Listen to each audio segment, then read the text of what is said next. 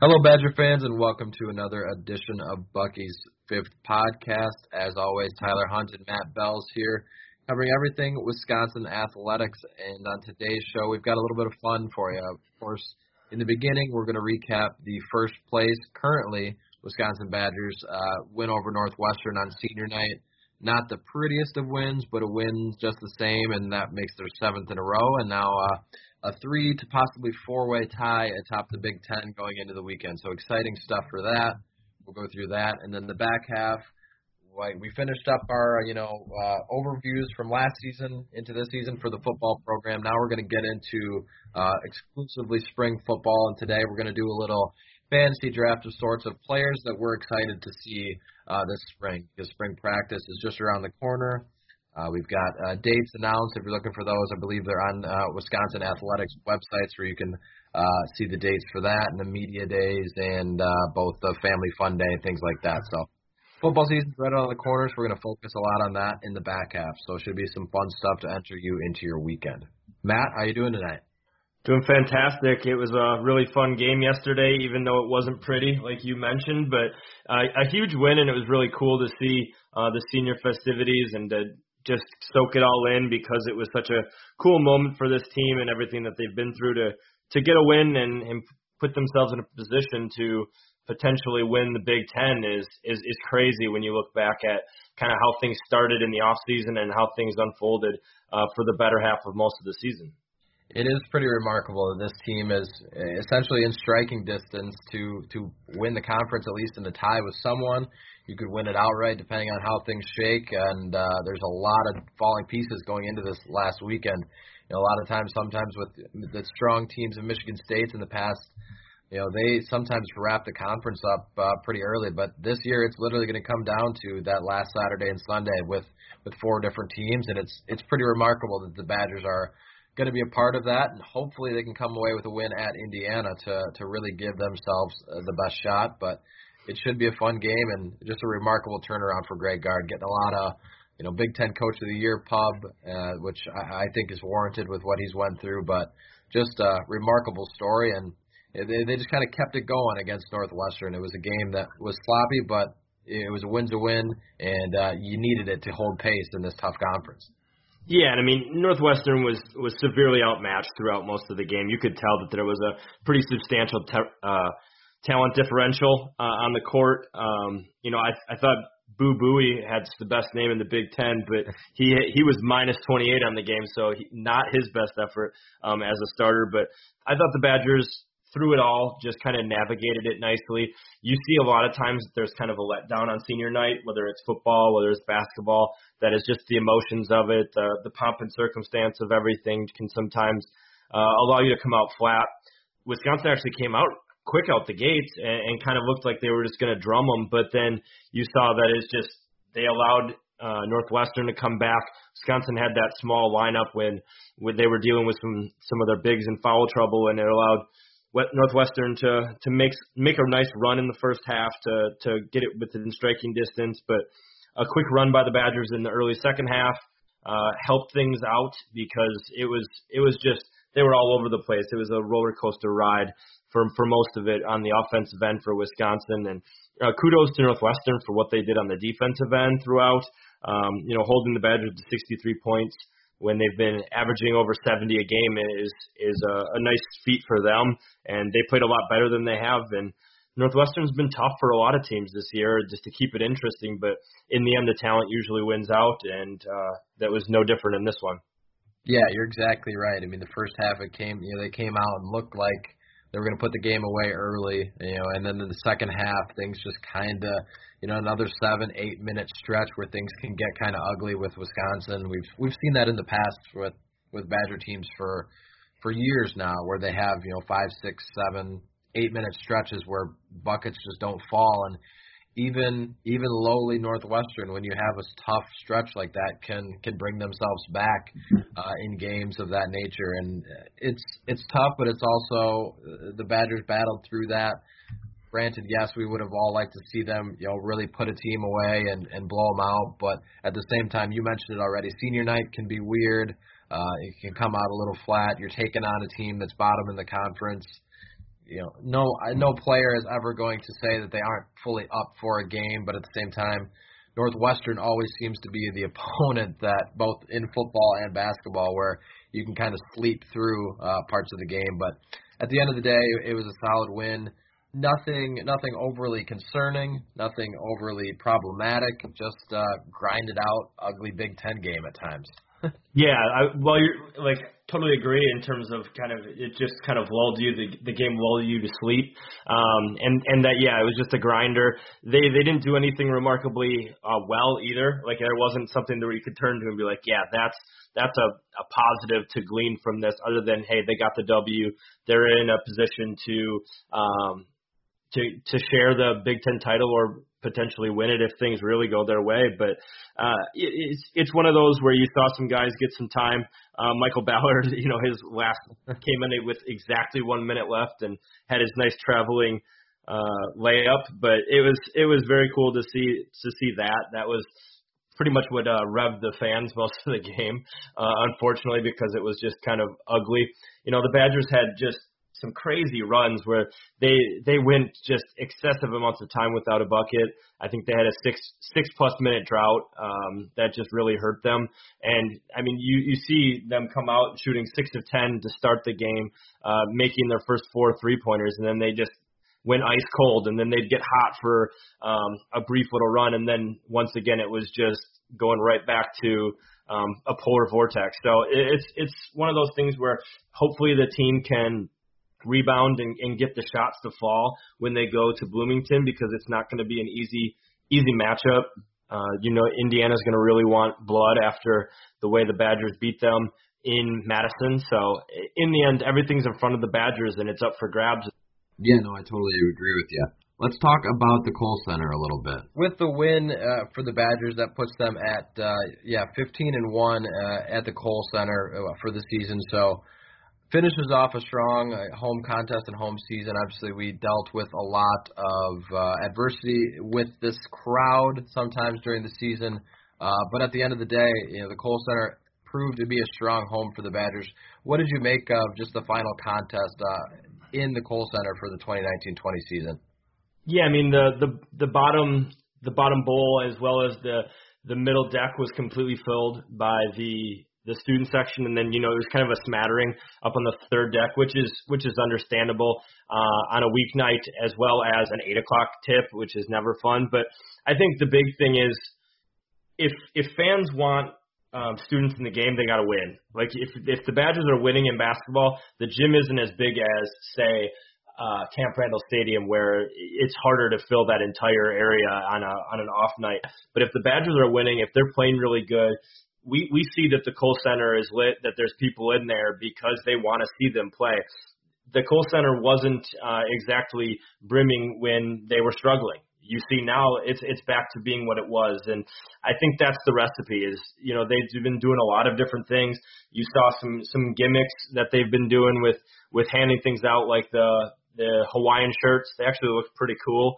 But then they did some stuff with the T-shirt cannon has been going on more and more, and doing some giveaways like the soft pretzels for Pretzel Night. But it's one of those things where if they have the fans, it really does help the team. They feed off of that. The Northwestern game was so boring that it was kind of hard at times for the fans to really energize it and really get into it. But in the end, I think next year this team should be pretty good and have a lot of returning talent, and I think the Kohl Center should be rocking next year with some big games coming as well. Yeah, it's exciting to think about what this team could be even next year, because this year some hope looked a little lost in the early parts of the season, but now they're sitting there at 20-10. A possible four-way tie atop the Big Ten. It's been a pretty crazy turnaround for the Badgers, and that home court is definitely a special part in all Big Ten venues this season, especially with all the road struggles that every team had. But at the end of the day, plenty of wins in your home building, and it should, like you said, rock a little bit more when you've got a team next year that I think people will come in and be excited about, just given that this run to kind of close out the season. I know a lot of people are excited about this year's team with possibly winning the Big Ten, and all of a sudden are buying into a March run where a few months ago we were, I think, as Badger fans, going to be just happy to be a part of March. So now you're going into it, hoping to be a second weekend, Elite Eight type team. So it's going to be interesting to see just how this whole thing finishes out. But they've definitely gotten the fans and everyone back into it, and that all starts with, like you said, winning basketball games consistently. Yeah, and they've been doing it. They've been really going out and playing really good team basketball. I think the ball movement wasn't great against Northwestern, which is something that they had alluded to in the post game that they really needed to improve, which was something that they had done so well in this 7-game winning streak, and it kind of fell off a little bit. It got a little stagnant at times against Northwestern, but they'll improve that. They'll really focus in on that. Usually they do a good job of fixing and fine-tuning the issues that they had the previous game, which is, to coaching. Greg Gard getting his 100th career win, and it was just a cool game. It was a good win. It's one of those games where like you said, you can fall asleep a little bit against Northwestern to get a win, and that's probably the type of game that you want right before you have to take on a really tough team like Indiana, after the Badgers have really had to go through a gauntlet most of this Big Ten with the number of quad one opponents that they've had this year. Yeah, they have. It's been a battle, and thankfully you've got yourself in a good position to, this back half of the schedule. We talked about it a bunch over these last few weeks of how the Badgers had the most favorable, schedule of the remaining teams that were kind of in contention. And, just weeks ago, you and I were discussing how the Badgers could get a top 4 seed, and then the next week it was, well, they probably should have a top 4, but maybe they can work into this spot. And all of a sudden they're talking about possibly winning the Big Ten or sharing a title with another team in the conference is pretty crazy. So it's a credit to them and this team. They've done a good job. And what do you make of this final weekend? Obviously the Indiana game is going to be a tough contest. At Bloomington is never a place to play, but they've got certainly a great shot to win this Big Ten title. But it's going to come with a win on the road against a tough team. And since we're not going to have a podcast before that, let's dive into that a little bit. What do you make of the Hoosiers this year? I think they're a good team. They've got some young talent. I think Wisconsin is going to be a team that is better in a lot of phases of the game. Indiana has been up and down way more than the Badgers. Wisconsin, for all their tumultuousness that they've had this season, Indiana's really they started off so well, and then the Badgers just kind of leveled them by 20 points, 84-64, the first time that these two teams met, and that kind of, they got back to winning, but then that kind of started their cascading fall that they had, and this is going to be a really fun game. It'll be rocking in Bloomington at Assembly Hall. That's always a tough place to play. But 11 a.m. tip, that's kind of nice. The late night tip against Minnesota was a little tougher for most fans. But that having that 11 a.m. game, it's going to be on ESPN. Everybody's going to be watching, and it's going to be a good day of basketball in the Big Ten. It's going to be fun, and I think if the Badgers can take care of business, I like their chances to potentially at least, they would at least tie for first no matter what, but then I like their chances to even have a shot to get the number 1 seed in the Big Ten tournament when you look at who everybody else is playing. Did you happen to look at who everybody else is going up against? Because it sets up really nicely for Wisconsin to have a shot. Yeah, it sets up great. You talked about the Saturday morning tip, which I think is nice because they'll essentially have their result and kind of know what's going to happen first, because they play, Michigan State and Maryland play on Sunday, 11 a.m., and then I believe Michigan State's at 3 in the afternoon. And then Illinois, who's still in a battle as we speak with Ohio State, is still kind of in the mix. But if they drop that one, they also play Sunday evening against Iowa. So a tough gauntlet for all 3 teams. But I think the Badgers certainly sit in the most favorable spot with playing Saturday, knowing that if you win, you've got a share of it, and then the other three teams kind of have that pressure of, okay, we've got to win this because Wisconsin won and we're in a four-way tie. We need a game. So I think it sets up well, and I'm really excited to see. And Michigan State's got a tough one in Ohio State, and Maryland has no joke against Michigan. Granted, they are at home, but the Badgers certainly have the opportunity in front of them, and they've whooped up on this Indiana team before by 20 points back in December. I try to kind of forgot about that because that was the day of the Big Ten championship, and I try to forget that day from my memory after getting whooped up by Ohio State. But it was a solid game for the Badgers last time, so if you can repeat that, you're in really good shape going into this thing. Yeah, and I mean, Saturday, if you look outside of the Big Ten, there's a lot of really good basketball that day. Sunday is really loaded with Big Ten teams, like you alluded to. You've got games like Seton Hall and Creighton, who are basically fighting for the top spot in the Big East, and Louisville and Virginia. So there's a lot of really good basketball this weekend that kind of gets you the blood flowing for what's going to be really going on in March Madness. But you think you look at kind of who's going at it this weekend, and currently Ohio State has the lead on Illinois, which would be absolutely huge. OSU's at home, a little behind the curtain. I think there's like 8 minutes left in the second half right now. But then Illinois, like you said, has to still play Iowa, and Michigan State having to still play Ohio State. Every Badger fan should be rooting for the Buckeyes all weekend long, because that would really, really go a long way in helping the Badgers. And then Maryland and Michigan is going to be tough. I have a hard time believing Michigan's going to go in and knock off Maryland, but you never know. This Big Ten has been crazy this year, and we've seen Maryland lose at home just most recently against Michigan State. So it's possible. They also lost they also just recently lost to Ohio State on the road. So they've got some losses piling up here recently, losing 3 out of 4. So you never know in the Big Ten this year, and hopefully the Badgers can really get things going and make sure they take care of their own business, and then they can put their feet up and watch on Sunday and hope the dominoes fall their way.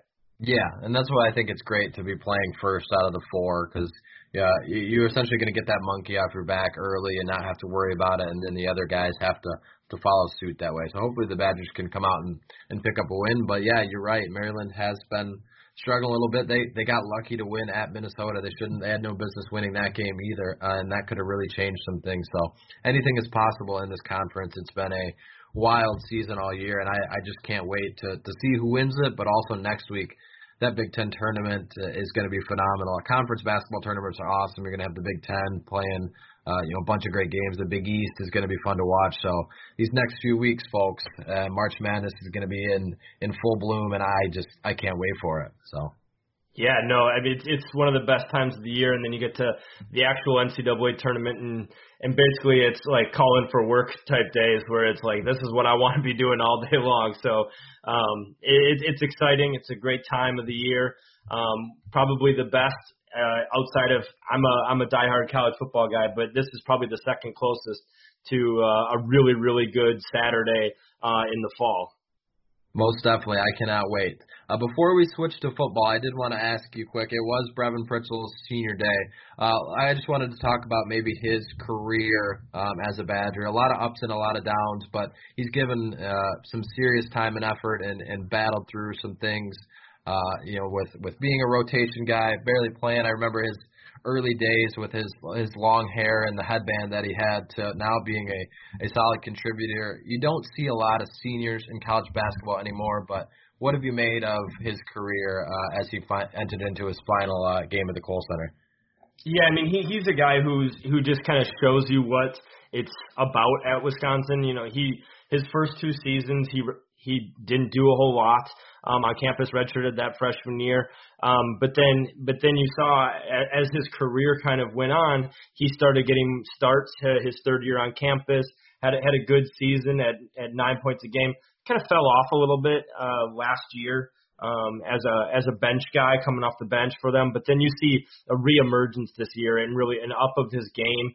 He's done a phenomenal job on the boards as well. He came in more of a sharpshooter, but then he really was able to establish himself as a glue guy and could really help the team on the defensive end as well as on the boards. And, he's always just such a good three-point shooter, was known for his three-point shot, and he's been a consistent threat for the Badgers. And, I will miss that the man bun that he was rocking there for a while, that now you look at him and he looks so ridiculous with it. But he best of luck to him. I know he's engaged, and he's just having a great life set up for him, and hopefully he has a really good tournament to ride out in the sunset. Yeah, I love that you said glue guy, because I think that's a great way to describe Brevin Pritzl. So shout out to him, and shout out to Michael Ballard as well for covering that spread late for the Badgers last night. I don't know if everyone picked up on that, but it was a little push before that nice little layup. So shout out to both of those guys. We certainly appreciate it, all that you have done. But anything else basketball-wise? Otherwise, we'll turn it over to our little football topic. Let's talk some football. All right, guys, we're going to go ahead and kick it over to a couple quick ad reads, and then we'll get into our football spring fantasy draft, or whatever you want to call it. Just some fun stuff to give you guys some football minutes. So we'll get into that after this quick break. Hey, it's Kaylee Cuoco for Priceline. Ready to go to your happy place for a happy price? Well, why didn't you say so? Just download the Priceline app right now and save up to 60% on hotels. So whether it's Cousin Kevin's Kazoo concert in Kansas City, go Kevin, or Becky's Bachelorette Bash in Bermuda, you never have to miss a trip ever again. So download the Priceline app today. Your savings are waiting. Go to your happy place for a happy price. Go to your happy price, Priceline. All right, guys, it's time to talk some football. In the first part of this, we are going to quickly touch on the Badgers wide receiver coaching hire, because they did make a hire that we talked about last episode with Elvis Whithead, formerly of the Green Bay Packers, did sign on as the Badgers wide receiver coach. So we have talked about it a little bit, but what have you made of that hire? What do you think about it as the Badgers approach spring ball and try to replace Ted Gilmore? I think it's a great hire. He's a younger guy at 45 years old, so he's got plenty of tread left on his tires, so to speak, in the coaching ranks. You look at how many wide receivers he's put into the NFL at a lower school like Colorado State, and it hails in comparison to what Wisconsin has really put into the league at wide receiver over that same span. You see guys like Jared Abbrederis go to the league. You see guys like Alex Erickson get a shot, but that's three guys who have put up over 1,000 yards, two of which Rashard Higgins and Michael Gallup put up over 1,500 yards, and were Biletnikoff award finalist guys. So he's got an acumen for recognizing under the radar talent and coaching them up. So hopefully Wisconsin can hit the trail hard, use kind of his inroads in California and North Carolina and Colorado to help them pave some success and bring in some higher caliber wide receivers to really get guys, because Michael Gallup's a really talented wide receiver in the league, and he's had an opportunity to go into, or he's going to have the opportunity to go into a lot of families' homes and be like, yeah, I coached Devontae Adams, I coached Michael Gallup, I've coached some of the guys that have hit the pinnacle of what you want to be as a wide receiver, and is looking to do more. And I think he's just a really quality add to the staff, and hopefully he can coach as well as his resume looks at this point. Yeah, I totally agree. I didn't realize he was as young as he is. And I think that plays well for the Badgers. As you mentioned, getting into recruiting, Ted Gilmore was a great recruiter, and you kind of have to try and fill that wide receiver position with also an excellent recruiter, which is tough. And I think he'll do a good job of that. Anytime you have NFL experience that you can go in and pitch 17 to 18-year-old kids, that you've worked with guys like Devontae Adams, things like that, and been at the highest level, that makes your recruiting pitch a lot easier. And I think he'll be able to fill into those shoes nicely. So I'm excited to see it, and thankfully the Badgers have that filled, because spring football is right around the corner, and that's going to be an important position as we get into spring football. So yeah, imagine the whirlwind that he's going to be going through, just to kind of be thrown into the fire immediately and try to get everything going. But it also, you look at it in a lot of guys, when you're with a position coach, sometimes you get buried very early, and it's hard to kind of dig out of that. And a coach kind of has some set ways and understandings of what he's looking for. So you never know. This could be an open audition now for some of these younger guys to really make a splash and excite fans, because they're going to have an opportunity to say, hey, fresh start for me here. You think of the two guys out of Michigan, A.J. Abbott and Taj Mustafa, as guys that really haven't really been able to put it all together yet. They're super young, but they're guys that Ted Gilmore really was hoping would jump out and haven't yet done it to been as older, and with a new coach, you never know how it goes and how that vibe might shake things in the wide receiver room. Yeah, that's a great point. I didn't even think about that, but you're right. Guys can get buried, and you have preconceived notions of what a player is early in his career. Whittett's not going to have that. He's going to go in with fresh eyes and really look to make the most out of this group. So it's going to be exciting to watch as we get into spring football. That brings us to our next topic, which is going to be a fun little, basically a fantasy draft back and forth of players we're excited to see in this spring football practice. Spring practices were announced this week. Plenty of fun stuff going on for both the fans and ourselves in the media. There's some open practices that we have access to, so we're excited to get up there and look at and see some of those guys. But really, it was just about a player that we're excited to see. It doesn't necessarily have to be someone who's going to be playing every snap. It might be someone that we're just interested in seeing their development, but just a mix of players of who we're excited to see. So we're going to go back and forth and rattle off some names of who we're looking forward to seeing over these next few weeks in spring practice. And I will kick the honors to you, Matt. I will give you the first pick in our excited to see college spring football draft, so you can go ahead and have the first crack. Woo, it's an honor. I've been waiting for this moment for a while now. But yeah, just a peek behind the car. I got a list of a couple guys, and I know that you do as well. So it's going to be interesting to see where we line up and kind of where things might crisscross. But the guy I'm actually really excited to see, and I think who has a lot of potential to break out and see a lot of different potential roles, is Isaac Guerendo. He's a guy who has been hampered by injuries, some position changes, but he's phenomenally talented, very fast. Came out of Avon in Indiana, so a nice high school, a really good high school that usually pumps out some good talent. But he's a 6 foot, 213 pounds, redshirt freshman this past season, who got involved later as the season wore on. You saw kind of his role expand. They got him into the Rose Bowl a little bit. You saw his kickoff return against Minnesota, and you got to see the speed that he has really break out. And Jonathan Taylor has brought up his name up not only when we talked about guys who are the fastest on the team, but also guys who could make a contribution in the running back room next year when he was down in Indianapolis. So I'm excited to see what he does, if he can push Nakia Watson, or if maybe the two of them get some carries to go with Garrett Groshek, because I think he's a guy who could do some damage in the return game with Aaron Cruikshank, but he's definitely a guy who could also be a slot receiver or a scat back, or he could just be your number one running back if things really explode for him, because he has a lot of talent. And so I'm going to go with him as my first guy. I love that pick. I actually thought about him, but I left him off my list because I knew that you were going to have him on there, because I knew you were a big fan of Isaac Guerendo, so I figured Matt would snag him pretty early on in the draft. So I left him off my we know each other. Exactly. My first pick is probably an obvious one, but I'm excited to see the highly touted, and he wouldn't have lasted much longer anyway, of Graham Mertz. Obviously, we don't know if he's going to play. Everyone has an opinion on if he should play or if Jack Cohn should play. And I am excited to see Jack, too, and see where he's progressed. But really just looking forward to see Graham Mertz, to see where he's developed. He needed that freshman redshirt season, that redshirt season this past year to get his feet under him.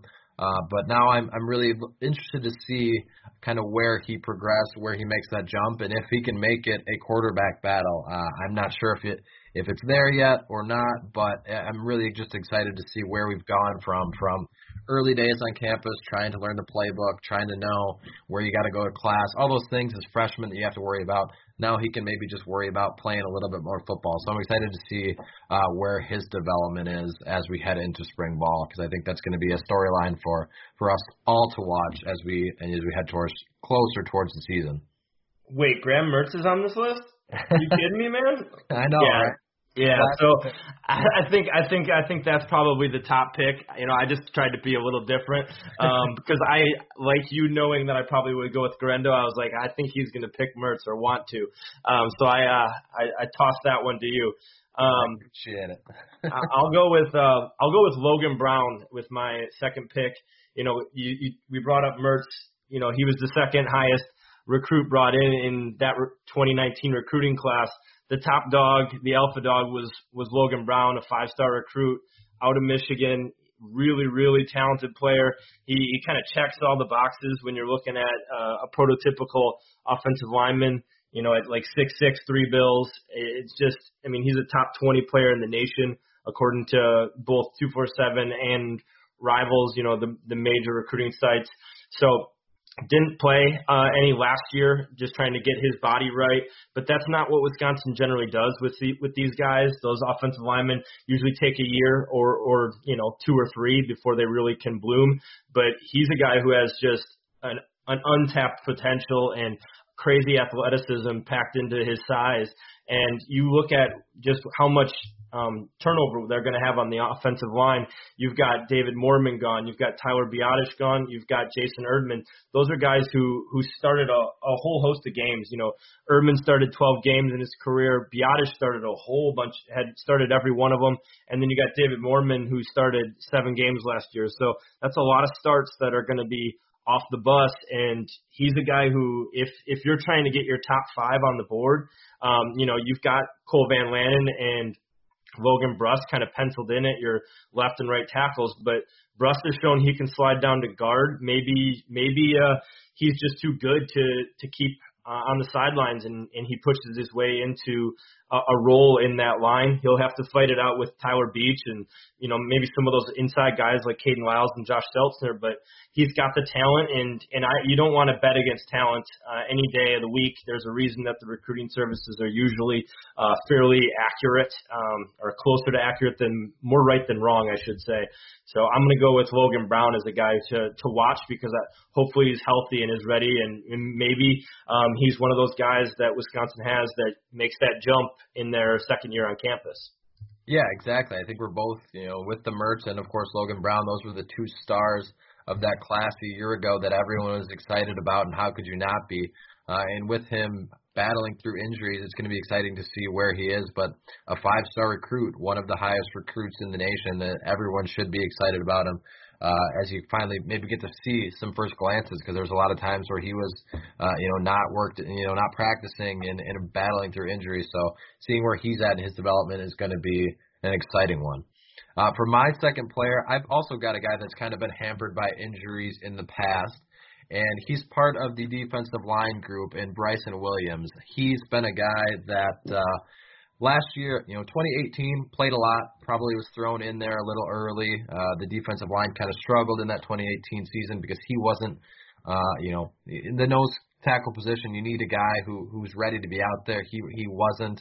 And it kind of showed. And then this past season was just battling through injuries and kind of got overpassed by Keanu Benton, who had a phenomenal true freshman season. But if you can have Williams can come back and be the player that he appeared to be out of high school, a 3-4-star recruit, if he can be healthy and work in there with Keanu Benton and with Matt Henningsen and those guys and Isaac Loudermilk and those guys around him, I think this defensive line group can be nasty if you've got rotation guys like that. So I'm excited to see where Williams is, because I think a lot of people have looked to Keanu Benton, but there's still some talent there for him to try and get back worked into this thing.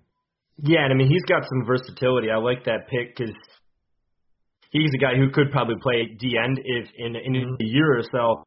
When you need bodies, when Loudermilk and Rand are both graduating. So I like that pick, and hopefully he's healthy and ready to rock, because sometimes I know they hold out guys that they're familiar with and that they trust are in their what they have already. But I think he's a really good pick and definitely going to be making an impact next year. Most certainly. Who do you got for your number 3? Whew, it's tough. I'm going to go with an absolute missile, Leo Chenal. Wisconsin's at this point in need of a new starting inside linebacker. Most people are penciling in the younger Chenal brother. His brother plays fullback. He's an inside linebacker, and it's fun to watch those two pop pads against each other. But Chenal is an absolute missile when he's coming downhill. He's fast. He hits hard. He's huge at like over 250 pounds. And he's fast when he's running. So I think he's going to pair really nicely with Jack Sanborn. Sanborn can hold his own in coverage a little more. Chenal is a really talented blitzer. We've seen him just absolutely blow crap up in the backfield at practices.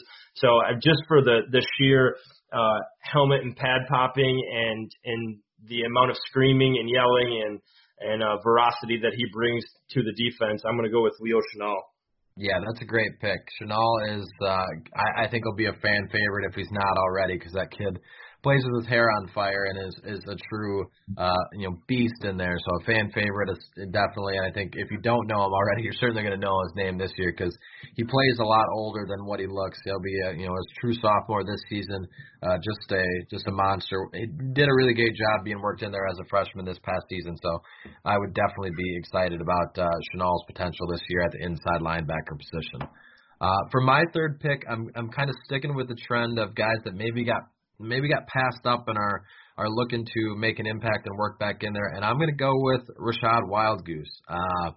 Obviously, Faion Hicks this past season really showed that he's a really solid cornerback at one side. And then late in the season, Caesar Williams really developed and showed that he was had a great game against Minnesota, played a lot late in the season, showed that he's going to probably have the other starting spot coming in. But Rashad Wildgoose is still a player there that in his seasons has shown potential.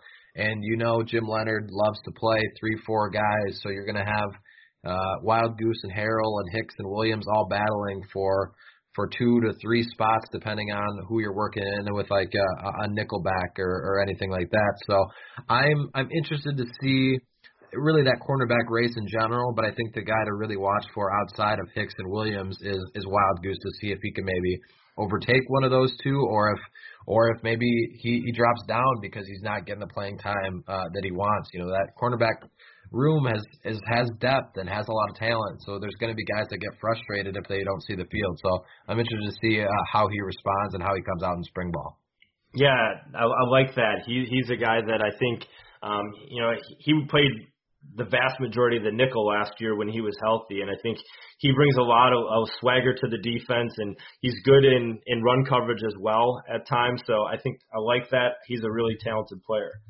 Yeah, and he's got you can't beat Gus Johnson calling out his name, Rashad Wildgoose. So that's you get him on the field in that in general. But who do you got for your number 4?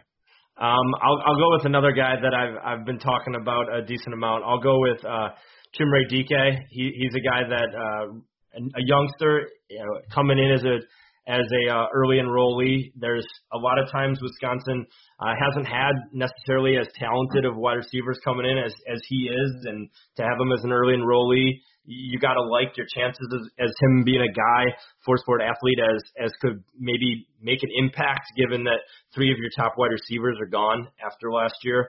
So I think DK is a guy to watch. He might not be an instant contributor day one, but he's a guy that definitely could be, and he's a guy that I think will eventually be a number 1 or number 2 wide receiver down the road. And just to have him on campus, it's exciting to see what he could bring to the table. Yeah, I like that pick, and I think we're kind of in similar thoughts because my 4th player was also a wide receiver. I think DK, I was writing my wide receiver preview the other day, and I think he's going to be a guy that certainly gets worked into that rotation. But my 4th player, kind of going off that, was Taj Mustafa. I think in general we're both just kind of interested to see who steps up in those other receiver positions behind the Danny Davises and Kendrick Pryors. Because there's a whole host of guys there with Krumholz and Jack Dunn, Mustafa and Abbott, and then, of course, Chimere Dike. So I'm just excited to see. I was watching some old high school tape from Taj Mustafa, just kind of see the athleticism, a guy that can can go underneath, but also get the ball thrown to him over the top if they need to. Only 6 foot, so not the tallest receiver out there, but athletic enough to make plays. So it's kind of in a similar regard. Taj Mustafa was my number 4. Nice, and then I'll go with Spencer Lytle as my next pick. He's a guy who really got rave reviews last spring when he enrolled early from the outside linebackers coach Bobby April, and to see him miss most of the year pretty much battling injury. He's still got to add some weight, but he's a guy who's really talented in coverage. He's got good bend. He's quick. So hopefully a year in the weight room, you tend to see a lot of guys kind of make that big jump after that redshirt season. You look at Scott Nelson, you look at Reggie Pearson, you look at Jake Ferguson, a lot of guys that after that 1 year just kind of, in the oven, they come out and they're animals. So he's a guy that with that position open, I think Jalen Franklin and Isaiah Green May are other guys that are on my list as players to watch. I think that trio are really going to be fun to watch because they all bring a little something different to the table. Jalen Franklin's more of a downhill guy, really can get around the corner quick because he's just fast and athletic. Isaiah Green May's just got that crazy wingspan, but I think Lytle brings as a coverage guy, he could be used in different packages, not necessarily to get after the passer, but he can, but to also be in coverage and help out in that fashion. So I'm excited to see what he brings to the table in his second year on campus. Yeah, that's a great pick because, like you mentioned, him coming out of high school, he was one of the obviously the excitement was around Mertz and Brown, but Lytle after that was also a guy that was exciting, and kind of like this year's Nick Herbig, where there was maybe some other attention on Trey Wettig and Jack Nelson, but Nick Herbig's going to be a solid player coming up too. So I love that pick. My 5th pick is going to be a guy that, again, not necessarily been passed up on the depth chart, but there's a lot of attention on others, and that's going to be Julius Davis, the running back out of Menominee Falls. Nakia Watson's obviously coming into the season. It looks to be the guy that is going to get most of the starting reps. And then you've got Jalen Berger, the 4-star running back out of New Jersey that everyone's excited about. But we've barely seen much of Julius Davis. Last year, again, battled some injuries early on, but is a solid player, a hard runner. And I think he's going to be watched closely for some reps at that running back position, and might be an under-the-radar guy that maybe, right now people think of Garrett Groshek and Nakia Watson, but Julius Davis might be a guy who comes out and finally gets a shot and as a healthy player and takes off and maybe works into that running back rotation. So I'm excited to see him. Nice. I'll go with let's do 2 more each, because at this point I'm guessing we both got plenty of names that we could rattle off. But I'll go with Joe Tippmann. He was the 3rd highest rated player in that 2019 class. You've seen it enough. You see the trend that Badgers usually after that first year kind of make a leap, and Joe Tippmann got a lot of time as a backup center last year in practices, and you could tell he was getting used to the position. But he's got the elite athleticism that you seek in an offensive lineman. 4-star recruit out of high school, 6'6", came in at like 280. He's up to 300 plus now. And if he can learn the finer nuances of the center position, which is not easy, I think he has a chance to push some of those interior guys to be the starting center. I know Caden Lyles is a guy that they tried to cross-train at both guard and center, but if they really want to get their top 5, he's a guy that could easily push his way in there. You look at what they've done, they a lot of times bring in younger guys to start them at center. You got Michael Dieter did that, came in at center, eventually went out to guard. He later went on to tackle and then back to guard, but he was a guy who started off at center really early in his career. You see a guy like Tower Biotic, who came in, played as a redshirt freshman as well, and started right away at center. So it's a position that they a lot of times will use a younger guy to teach them, who's really athletic, smart, cerebral player. Joe Tippmann kind of checks all those boxes. He's bigger for a center, but there's a reason they were practicing him there, and they really like his future. So I went with him as another guy to keep an eye on, just because that offensive line room, I'm not sold on everything and what they're going to be doing in that group, just because there's so many different moving pieces. I think Tyler Beach, Lyles, and Seltzer are all guys that could definitely push for time in that starting role, but you never know. Sometimes that one of these guys just makes a huge jump, and they're going to go with the best player and try to get them in on the game. Yeah, Joe Rudolph wants to get his best 5 out there, and I think you're going to definitely see that again from him this year. And I love that you mentioned that name, because I wrote down Caden in my honorable mention. He didn't quite make the cut for me, but I wrote down Caden Lyles or whoever is going to start at center, because I just want to see who fills in that position. Obviously, Biotish has held that position down and been phenomenal for 3 seasons. Going to be a first round, maybe a second round pick. So whoever steps into that role is going to be filling shoes that are pretty big. So I'm interested to see whoever steps in that role. So I think that's a great pick. My 6th pick is going to be a name that Badger fans maybe not be super familiar with, but Jack Eschenbach, who, if you don't know, he's a 6'6" tight end, 224. It was his weight last year. When I was up at practice, he did not look 224, so he definitely, was definitely a kid that needed to put on weight, but he was impressive in that. Last year, he just needed to bulk up. The tight end room was a struggle, and he wasn't a kid that was ready, but his catch radius at 6'6", with if you can develop some a little bit, I think down the road he could be a kid that fills into that Jake Ferguson departure nicely. So I'm excited to just kind of see where he's at in his progression of just getting bigger and stronger, because that tight end position in the Big Ten, 6'6", string bean at 224 is just not big enough to be ready to go out there.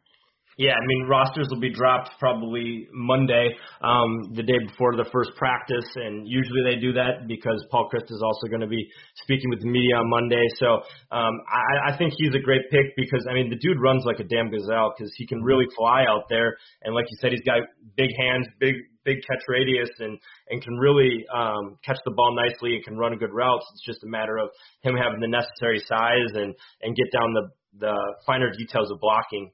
Which we know is not easy. Most definitely. Let's shoot for one more, and then we can just rattle off who else was kind of still on our list of guys. But I'm going to go kind of off the grid and say Blake Wilcox, a kicker / punter, so a specialist. Wisconsin, we've seen kind of the struggles that have been for the Badgers in the kicking game. He's a guy who was on campus last year as a walk-on. He's got a big leg. He's one of the better recruits that they've gotten at that position. He can both kick and punt. Could be a kickoff guy. I would expect him to really challenge for that punting role, as well as the kickoff role, and see what he can become as a weapon. We saw just what the Badgers can do when they have a consistent, reliable guy like Zach Hintz driving it through the end zone. Maybe Blake Wilcox can be that guy, and maybe he can also punt the ball a little bit, because they definitely need to improve in that area. And I think he's a guy to watch for as a potential playmaker in the specialist room. Yeah, that's a great pick, because that kicking and punting room was a little bit, specialist room was a little bit of a struggle last year. And that's going to be important in this next season to fill those roles, clean some of those things up. So I really like that pick. I actually had Colin Marsh in an honorable mention, list on there, because I think that's going to be important to watch, just to see how he's developed as well.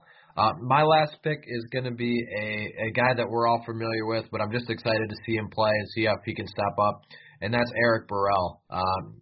Had a great 2019 season.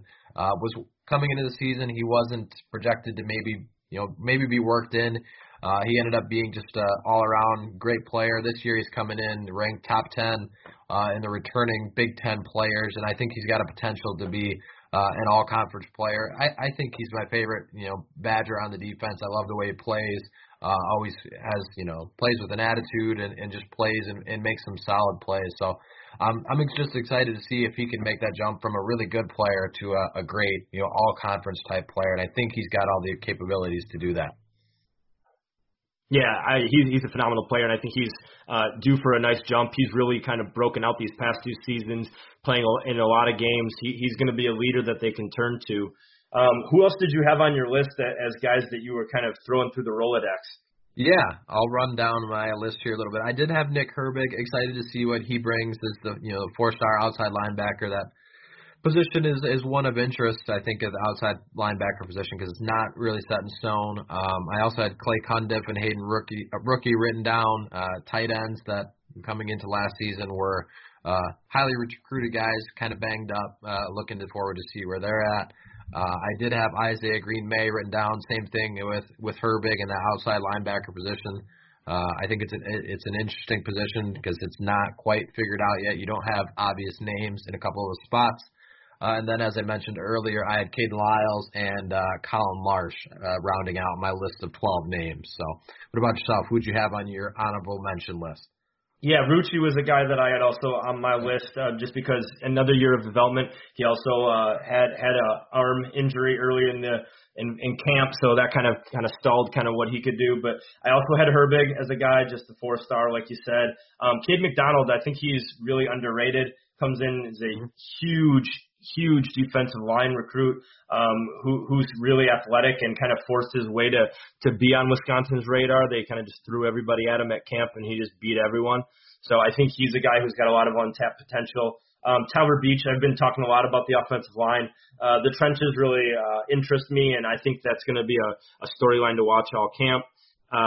I had Mustafa and A.J. Abbott written down, just the duo, because Mustafa, a really talented receiver like you talked about, but Abbott's a bigger guy at 6'2" and can really get those jump balls. And similar to Eschenbach, he looks huge out there and really tall.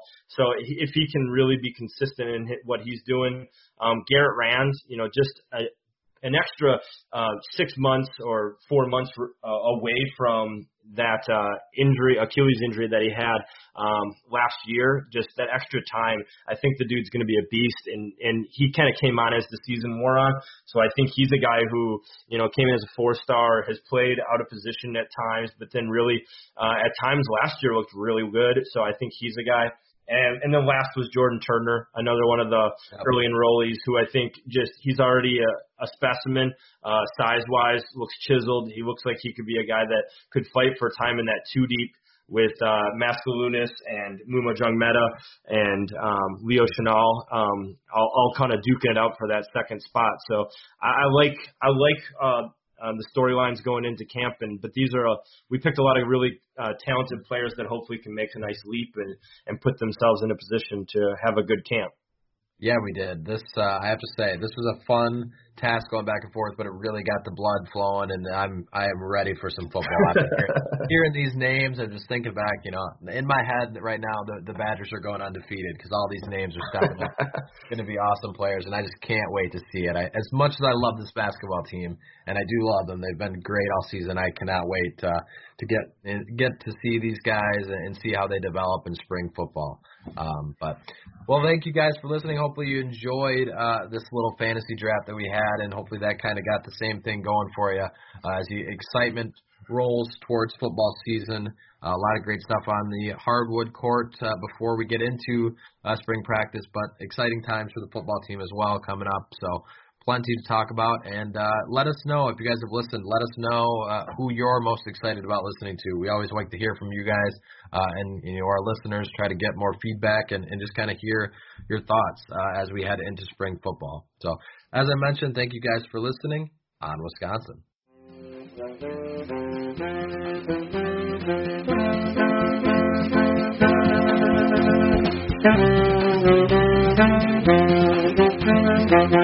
Thank you.